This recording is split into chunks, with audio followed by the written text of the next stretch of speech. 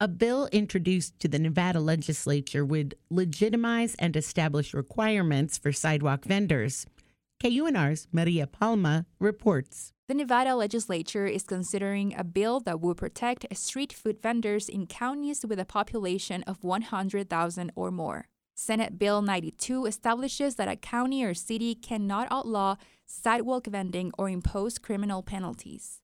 It would also create a task force on safe sidewalk vending and would require a local board of health to adopt certain regulations. Senator Fabian Doñate is one of the bill sponsors.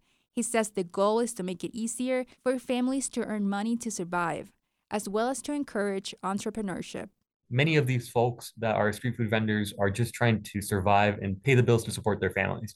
And so part of our goal through this bill is to allow them the opportunity to apply for licensure and permitting with regards to the health district, and also to create uniformity throughout the entire state. So there are a lot of laws and a lot of regulations, and sometimes it's confusing for many of these folks that are barely getting into starting a new business.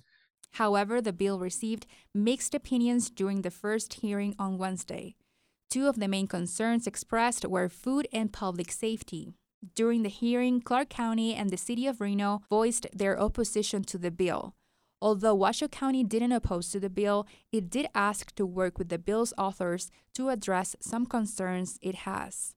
Baltasar González is a sidewalk vendor in Las Vegas. Queremos ahora sí que nos apoyen y que no nos molesten, no le hacemos nadie daño, entonces pues ahora sí que como no tenemos un empleo fijo, entonces nosotros González says selling food and drinks on sidewalks is his main source of income. He wants support from the local government. Vendors do not harm anyone and are only trying to support their families, he says. For KUNR, I'm Maria Palma.